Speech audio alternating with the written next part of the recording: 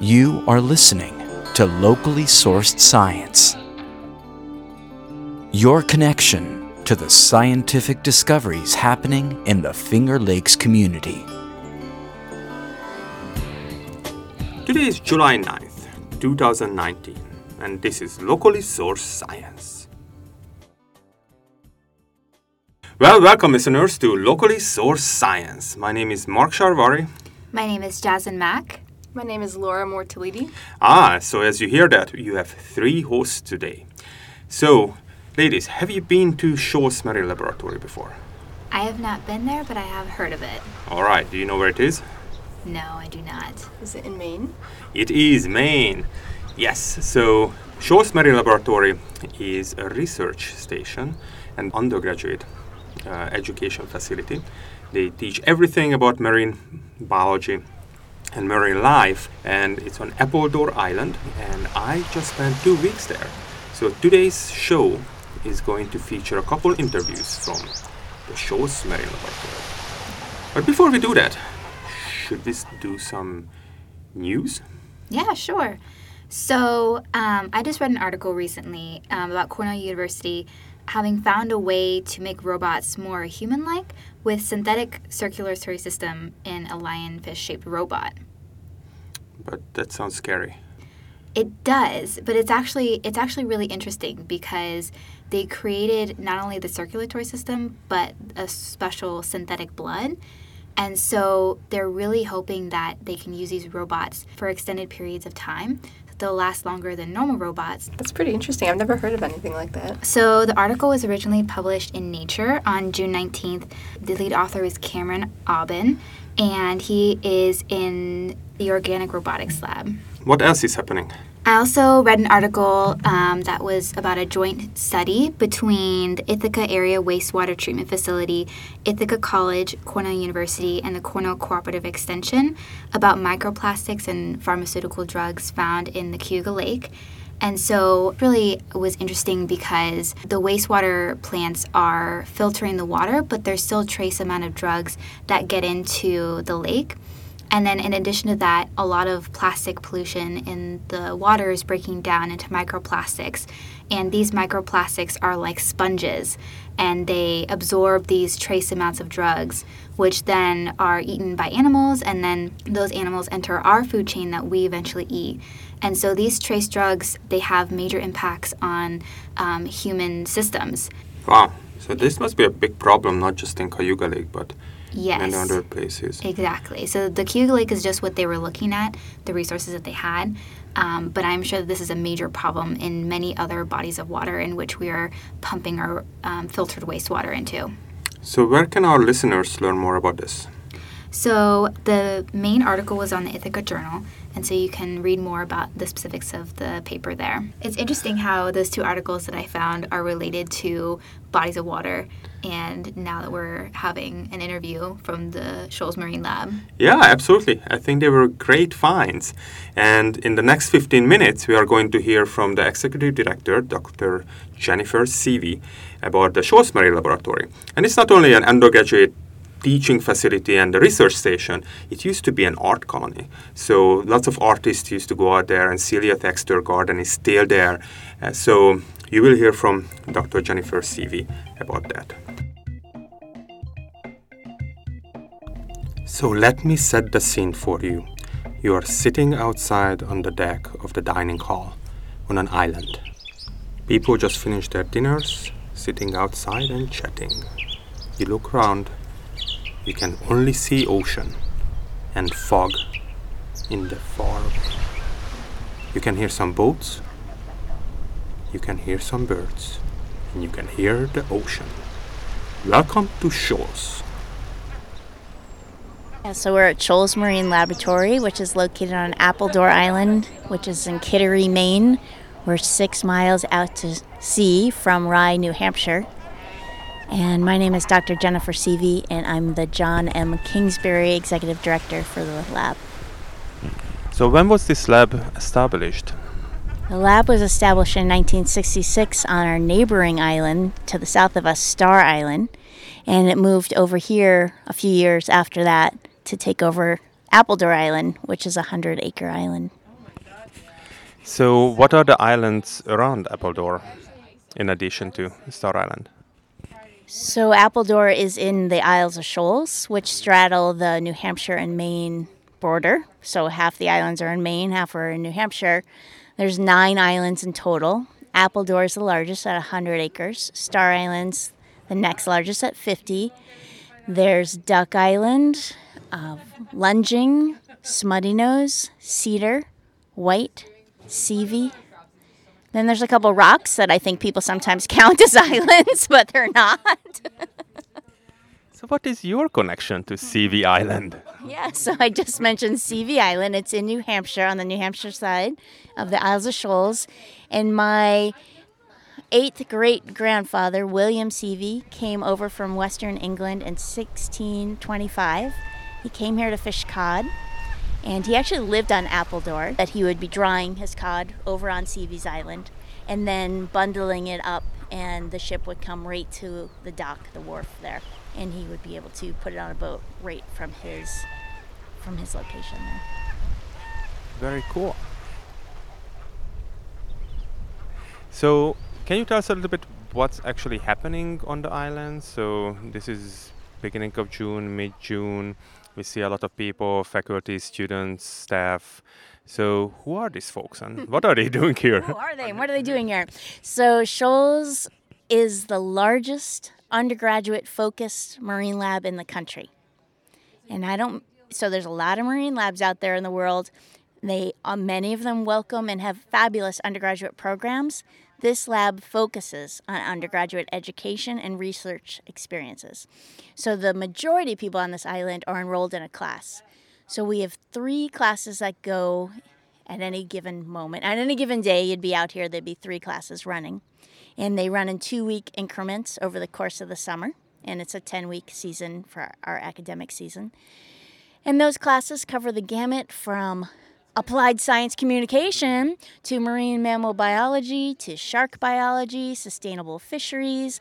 I teach a class in integrated marine ecosystem management. So from policy, applied science to very theoretical science, all with a salty bent to it since we're out here at sea. I mean, this is basically an anchored boat. So we take advantage of that. We do terrestrial work as well on this island. It's a great place for island biogeography as well.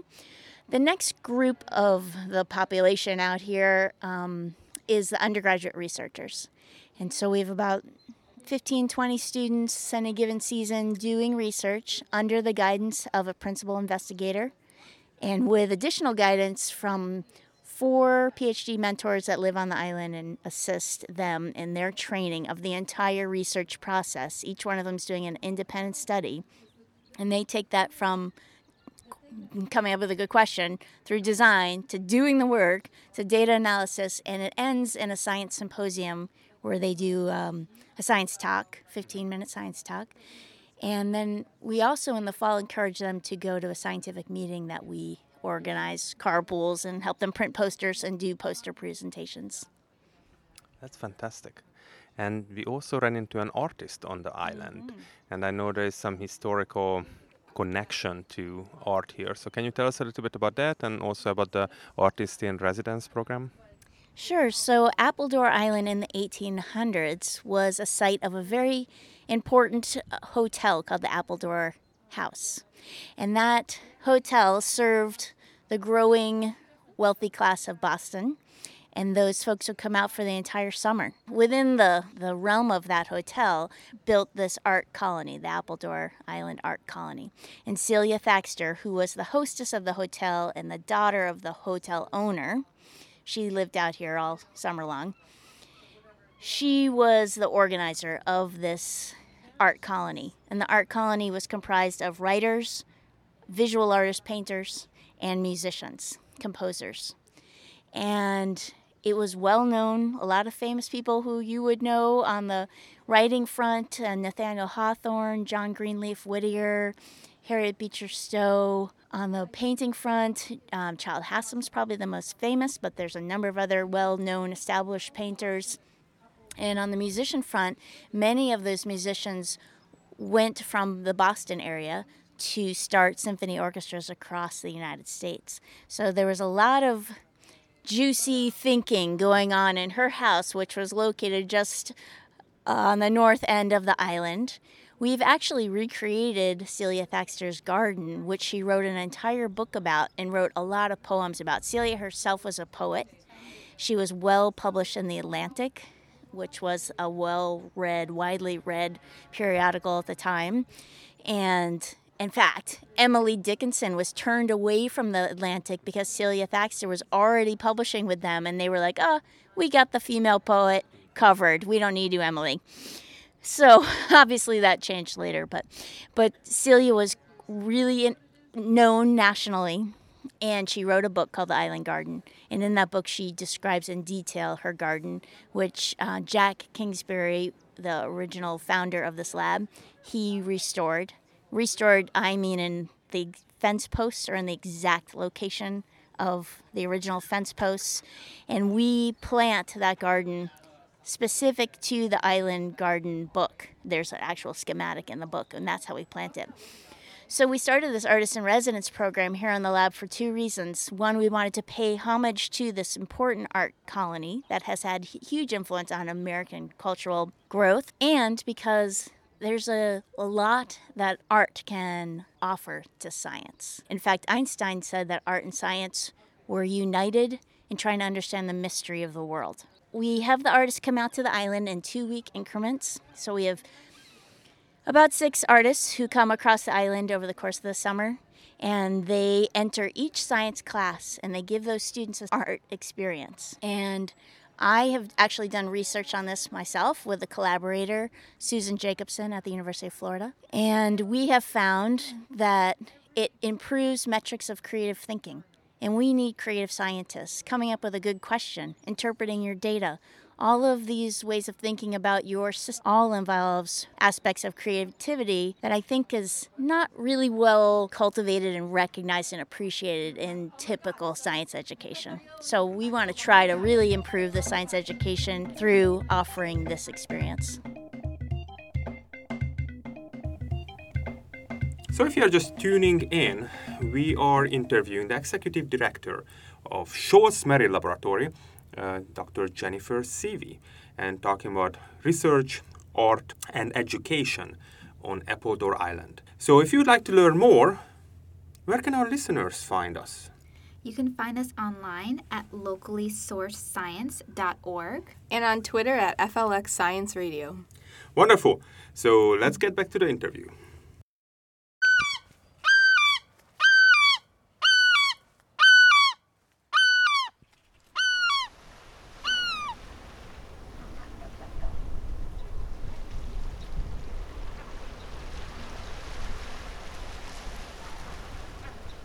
Since we are on an island, and I just look around, all I see is ocean, how do you maintain energy, water, life, pretty much human life, in addition to the gas here on the island? There's no connection between Appledore and the mainland, so everything that we do here, we have to do ourselves. We are our own utility company. We have to make the power. We have to deal with all of the water. We have to deal with the wastewater, the actual waste, food compost, bringing food out, taking food off. All of these things we do ourselves. It's an incredible opportunity and a really clear example of knowing exactly what resources you need to bring in to make all of these things happen at this marine lab and what comes off this island. There's multiple reasons why we want to be sustainable. First, it makes good financial sense. It's cheaper to make solar power than to bring an entire oil barge out here to this island and risk an oil spill and pump tens of thousands of gallons of diesel on this island. Instead, we make green power. And that's great for our financial bottom line, but it's also the right thing to do. And we are here for the natural resources. We don't want to disrupt the very things that we're studying. And so we have thought about very consciously how we can minimize our impact here on the island and how we can do it in a way that is a net gain for the island across the board, from the biology to our finances. So we're 85% solar powered, And that is improving daily. And in fact, I should note that we have a sustainable engineering internship program where undergraduates come out every year and help us solve and iterate these problems around sustainability. We've gone from burning 10,000 gallons of diesel fuel to under 1,000. And lastly, can you tell us a little bit about yourself? How did you become the executive director of this island? And how does a good day look like for you? And how does a bad day look like for you? Well, I got the job because I was born to do it, right? Because my family, my 8th grade grandfather lived on Appledore Island. And it's almost 400 years ago. I get to live on the same island. Everyone asks me, is that why you got the job? I hope not. Anyway, interestingly, I'm an ornithologist, which is also a funny expertise for a marine lab director. But I actually study seabirds. So I come to the ocean from the sky, and my research is actually on Seavey Island and White Island, and I study terns. And so there's 3 species of terns here, and they are state or federally listed species. So there's a lot of concern about their viability and their sustainability, especially in the Gulf of Maine that's warming faster than 99% of the world's ocean. So I'm deeply interested in the questions around the conservation of these 3 species. For this job, I worked at the University of Florida. I was the assistant director for a marine lab on an island 6 miles offshore, almost the exact same size. And that was called Seahorse Key Marine Lab. It's now Nature Coast Biological Center. And it's in Cedar Key, Florida, on the Gulf of Mexico. I joke that I left a snake-infested island to come to a gull-infested island. They're almost exactly matched, the number of gulls on this island and the number of snakes on that island. But all of them had a really strong ornithological bent that kept my personal interest. The one thing I really love about Shoals is the focus on undergraduates, and we do that at every turn. Anything that happens out here, researchers are all over this island, and we incentivize for them reasons to involve undergrads, and I really love that. And I love that we walk the talk on sustainability, and I'm really thrilled here that we are lessening our impact on the ecosystem. Wow, that was a really interesting interview. We could learn about Shoals, and we also learned that it wasn't only about science, but it's also about art. So, do you have any experience with the intersection of art and science? Yes, actually. There's a program going around. I don't know if you've heard of STEAM. It's like STEM. And what does STEM and STEAM stand for? Oh, good question. So STEM is science, technology, engineering, and mathematics. And STEAM is a similar educational suite that fosters the importance of the arts as well. Our local Museum of the Earth is hosting a STEAM summer program, hosting exhibits that try to make connections between the arts and science. One of their exhibits, which is up, Patterns in Art and Science, this is the exhibit, and they are staffing that between 1 and 3 every Wednesday with one of their museum educators. So this will run until August 28th at the Museum of the Earth. It's very cool. That's actually very fitting, because the next interview, our short field interview, was done by Hannah Weinstein. So the artist in residence was Berek McDavid, and he's a painter. And Hannah Weinstein interviewed him and talked to him about art and science and education at Shoals Marine Laboratory. So let's listen to that interview now.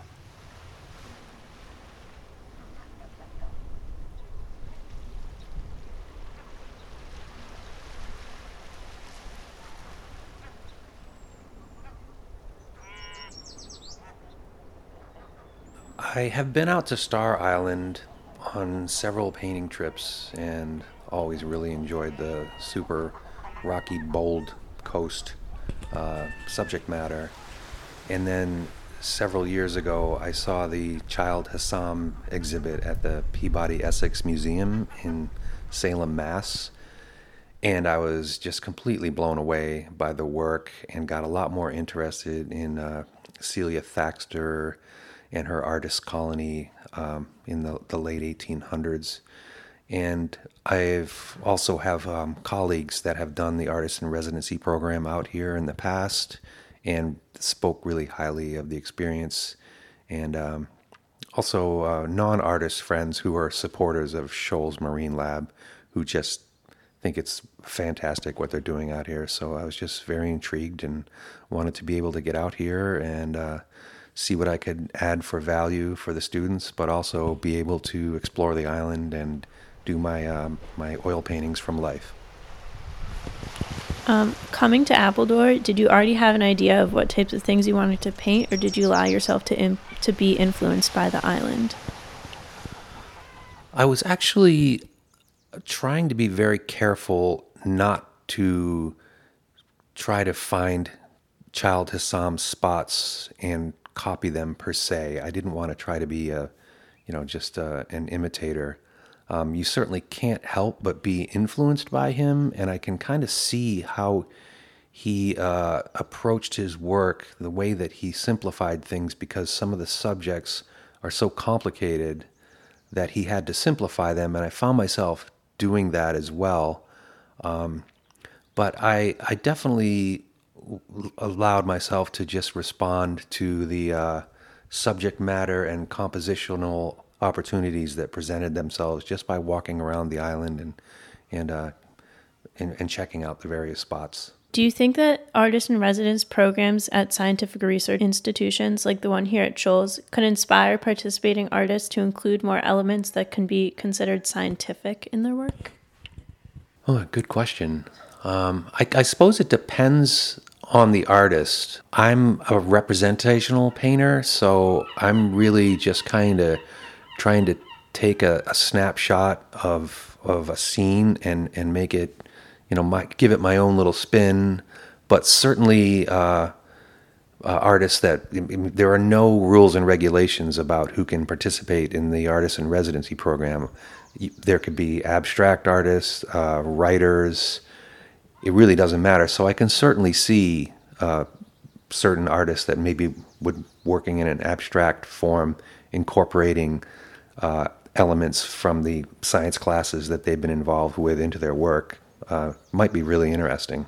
Do you think that the audience that you reach through your paintings is an audience that is generally artistic, or is there a wider range of the type of people who'd be interested in your work? Oh, I definitely think it's a very wide range.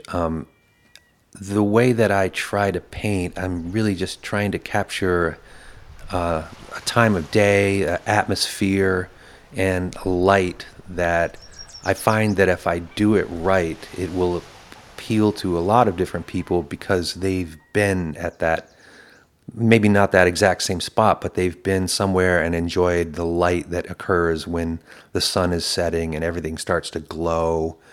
And they kind of, it brings back memories of maybe different situations where they really enjoyed that kind of scene. So I try to appeal to artists and non-artists alike. And a lot of times, if I find that I'm really appealing to artists, it's because I'm working in a way that's kind of limiting the scope.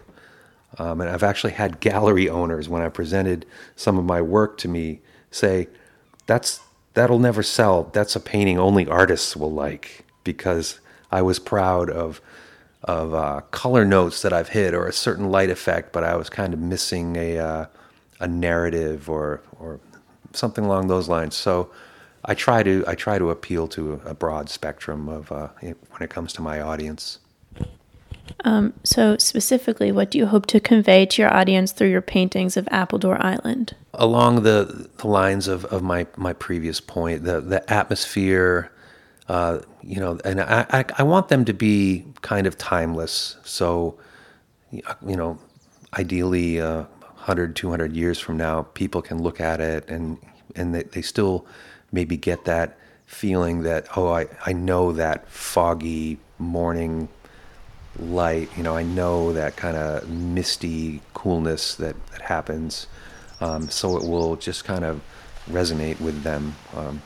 And so I'm just kind of going for a timeless feel to them. Do you think that by painting the natural world, you can raise an interest in science for those who might consider themselves artists and not scientists?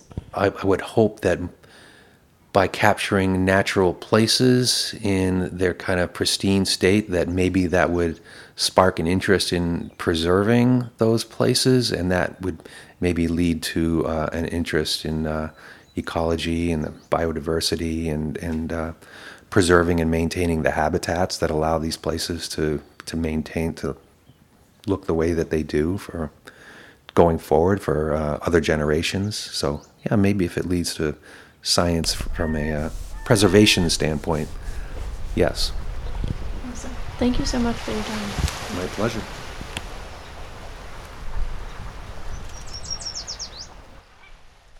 Well, this was the 64th Locally Sourced Science episode, and if you'd like to learn more about the courses and the research at Shoals Marine Laboratory, check out shoalsmarinelaboratory.org.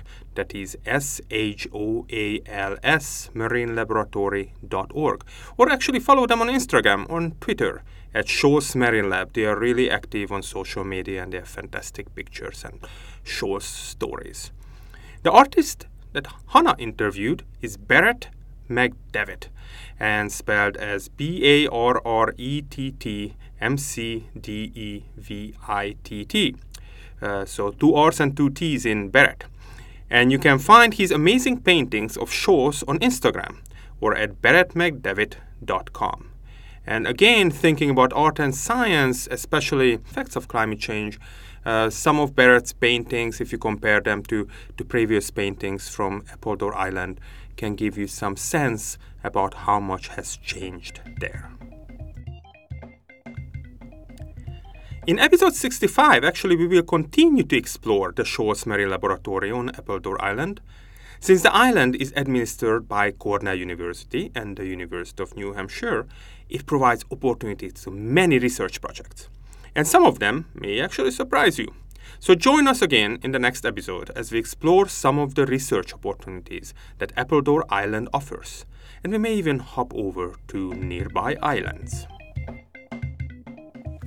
So we have only a few more minutes left of today's show. And with our 3 hosts, Mark Sharvari, Jasmine Mack, Laura Mortalidi. So, do we have anything else for our listeners? What is happening in the Finger Lakes region in the next couple of weeks? We have an exciting workshop coming up. Who here likes maple syrup? I make love my maple syrup. own maple syrup, Oh, but only tapping like 4 trees, so it's like not big production. oh, there's something coming up that sounds perfect for you. And I like maple lattes, so I would like to know how they make them as well. So for those of you listening, maple syrup is very unique to the Northeast and North America. There's an upcoming workshop called Cornell Maple Camp, and it's happening about a half hour south of Ithaca at Cornell's Arnott Teaching and Research Forest. So from July 23rd to the 26th, this camp will cover collecting, boiling, bottling, and sales of maple syrup and sugar bush maintenance.